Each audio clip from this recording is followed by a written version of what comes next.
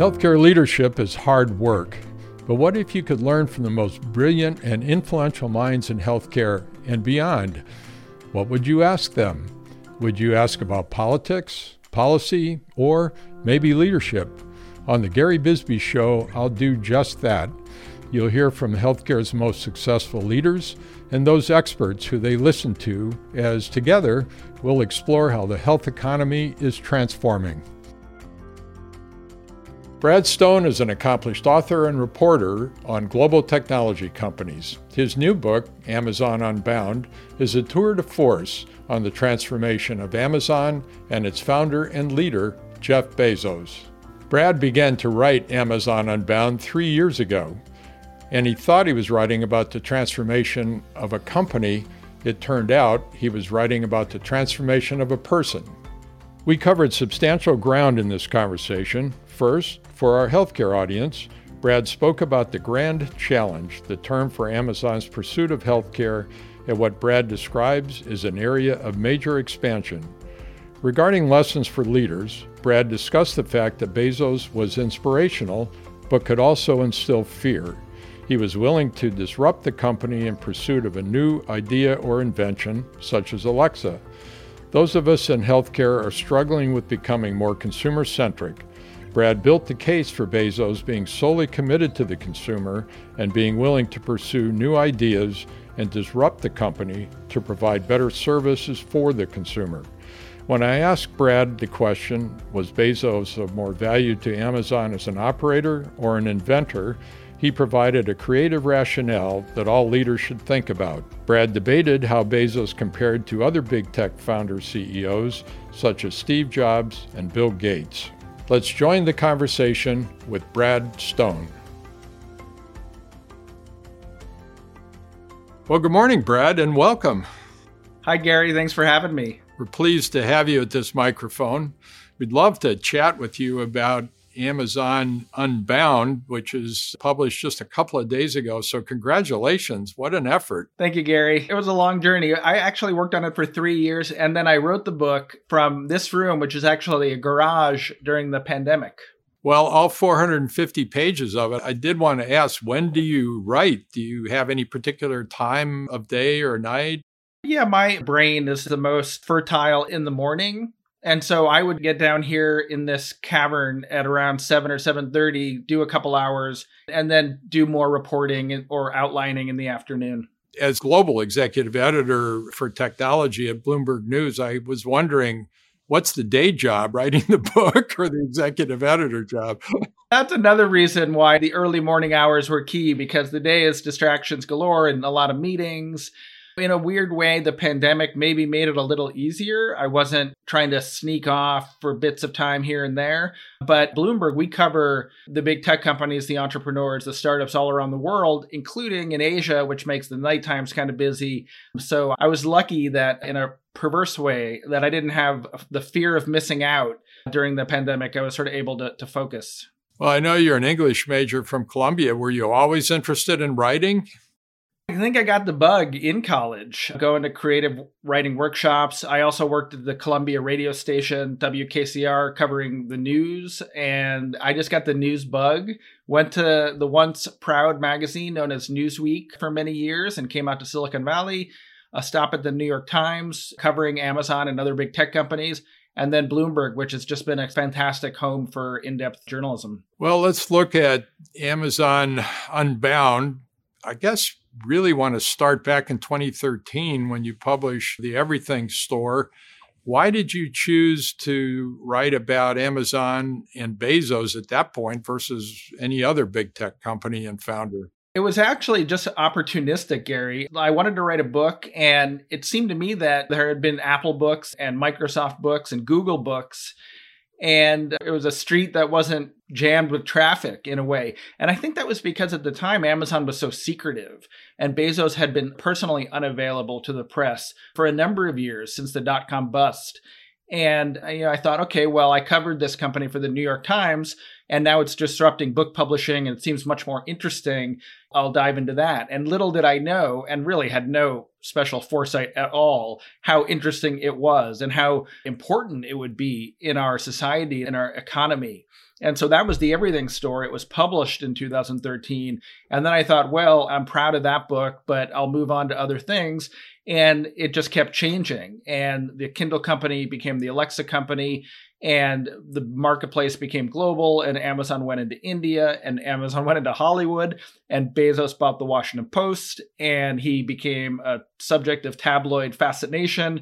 And I thought, okay, this is now even more interesting. I need to write another volume. And of course, even while I was writing, a lot happened, including HQ2, the big controversial search for a second headquarters. Right, for sure. And AOC and her compatriots got involved in that one, right?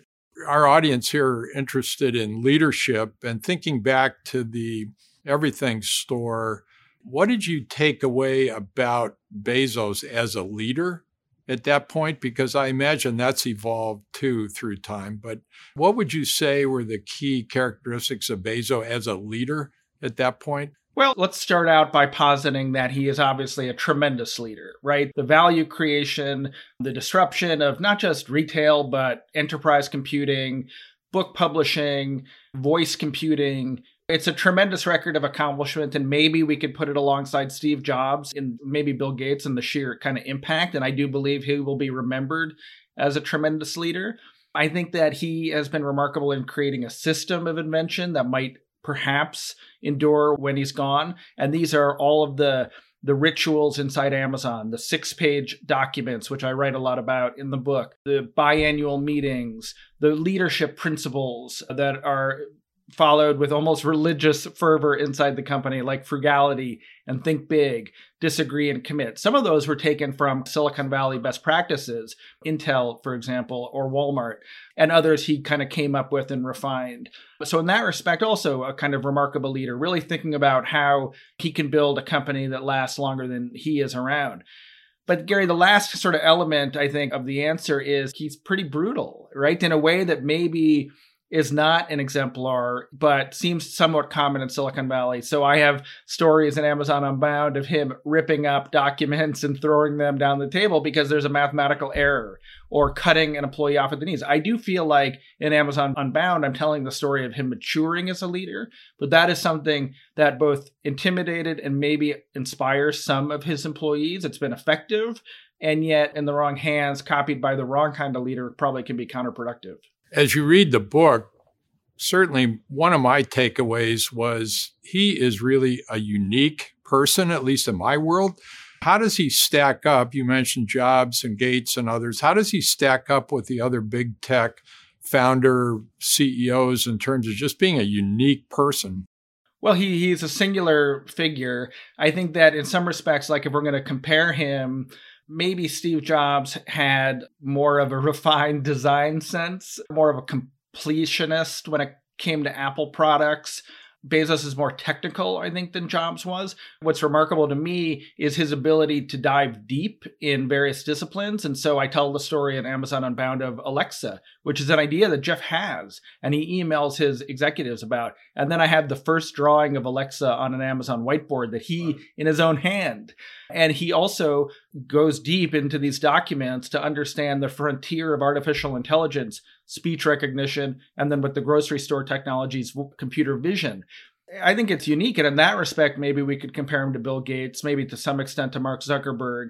And then you look at the Washington Post, which he has revived, really. We have to give him credit for that. And getting into the details of the media business, not the editorial details, but certainly the business plan and the operating details. And so, yeah, I think he's unique, and we'll look back and his visage will be chiseled into the Mount Rushmore of business leaders, I think, who have left a historic impact.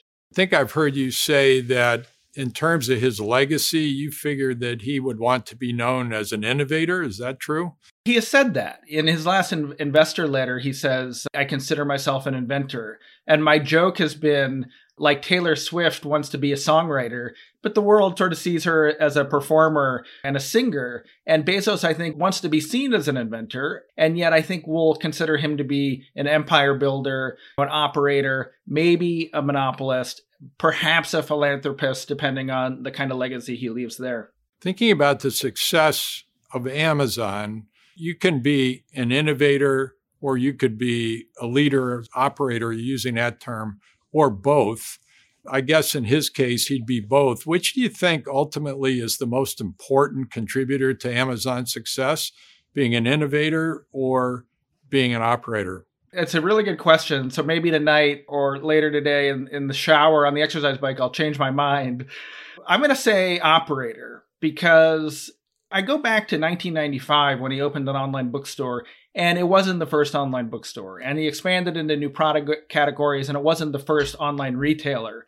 And the difference was Bezos as an operator, his ability to focus on the customer, to seduce Wall Street, and to create a different kind of relationship with investors where they were willing to hold their nose in the lean years and in the profitless years. And the invention's been important, but the Kindle wasn't the first e-reader. It had elements that the other e-readers didn't. Alexa was unique. AWS is maybe the outlier because I think that really was revolutionary. But again, Oracle and other companies had sort of elements of enterprise computing in the cloud. So Bezos, he crystallizes some things that are out there and brings them together. And in that respect, he's a tremendous innovator. But it's the operator and the strategic mastermind that evaluates a competitive landscape and navigates around it and bends it all to his will that I think is probably most responsible for the success. You make the point in the book that he's an avid reader and would talk about books with his staff. How important do you think that was to his success, the fact that he was so well read? In the early years, tremendous. And it's why in the Everything Store, the first book, I have an appendix of the S-Team reading list. And you can look at books like Good to Great or The Innovator's Dilemma, or there was a book called, I'm going to forget its name. It was by Steve Grand, the video game designer, that inspired the creation of AWS. And you really see it in the first book. I kind of try to draw connections between the books they were reading at the time and the big steps or the organizational changes that really led to Amazon's, particularly the revival in the first decade of the 2000s.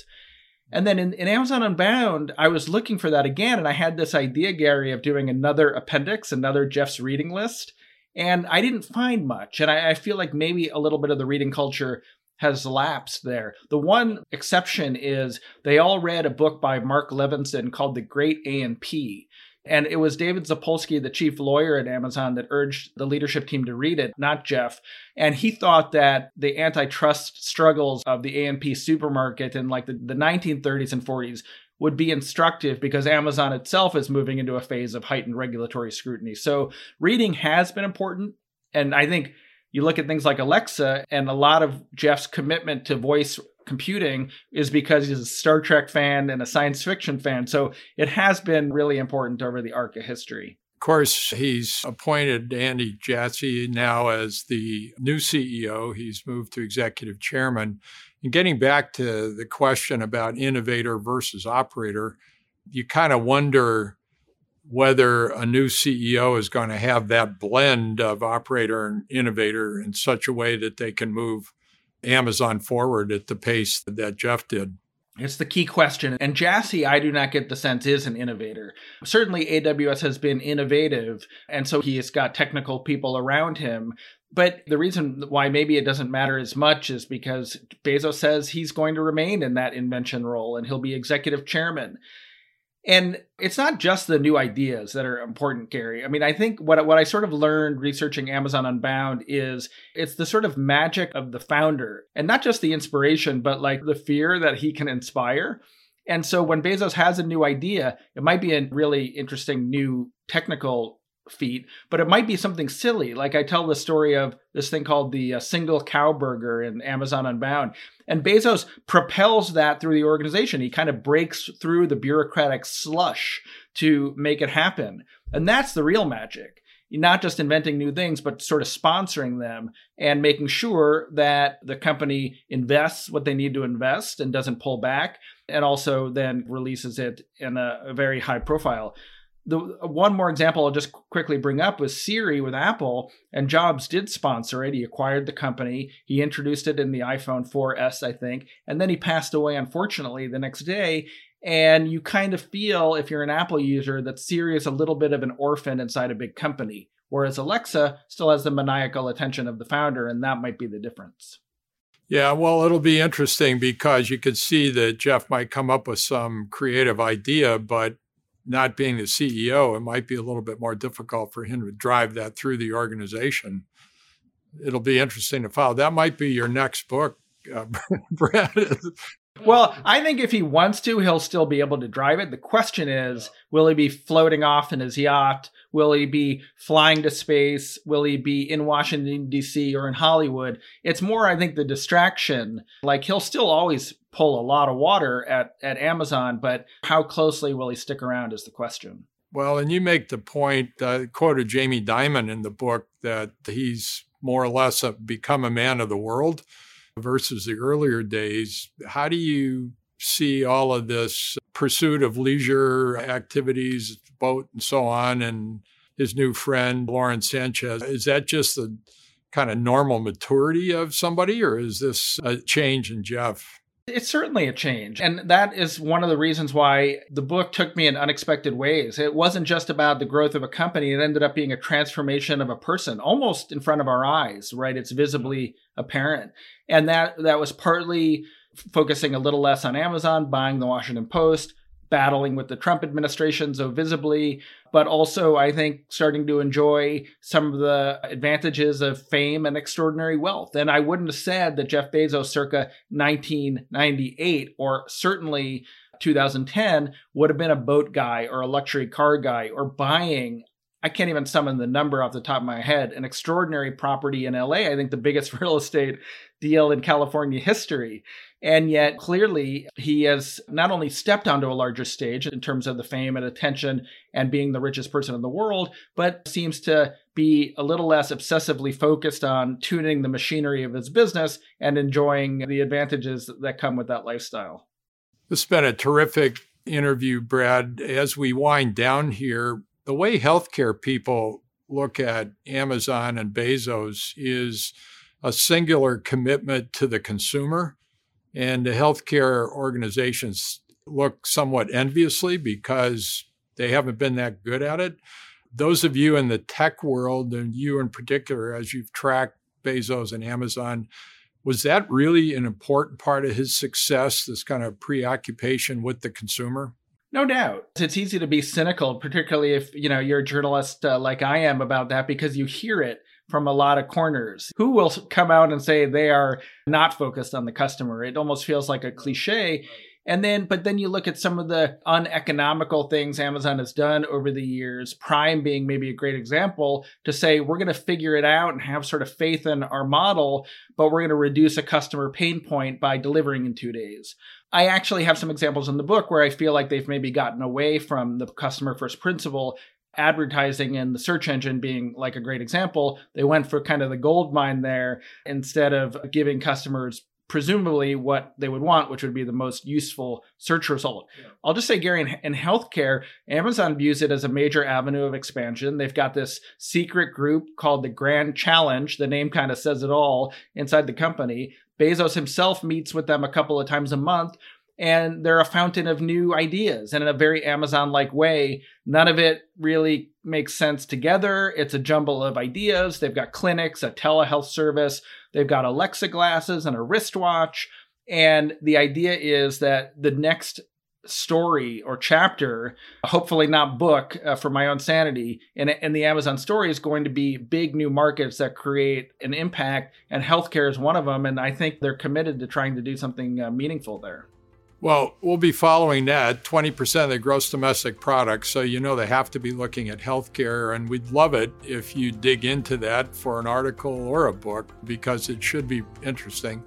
Brad, thanks so much for spending the time with us so shortly after you published Amazon Unbound. It's just a terrific book, and you're great at what you do. So thanks for being with us. Thanks, Gary. I really appreciate it. I'm appreciative of you having me on the show. New episodes will debut every Thursday. Join me in conversations to gain advice and wisdom from CEOs, presidents, and healthcare experts. Healthcare leadership is hard work, but it becomes more manageable as we learn from the remarkable lives and careers of our guests. I'll see you there.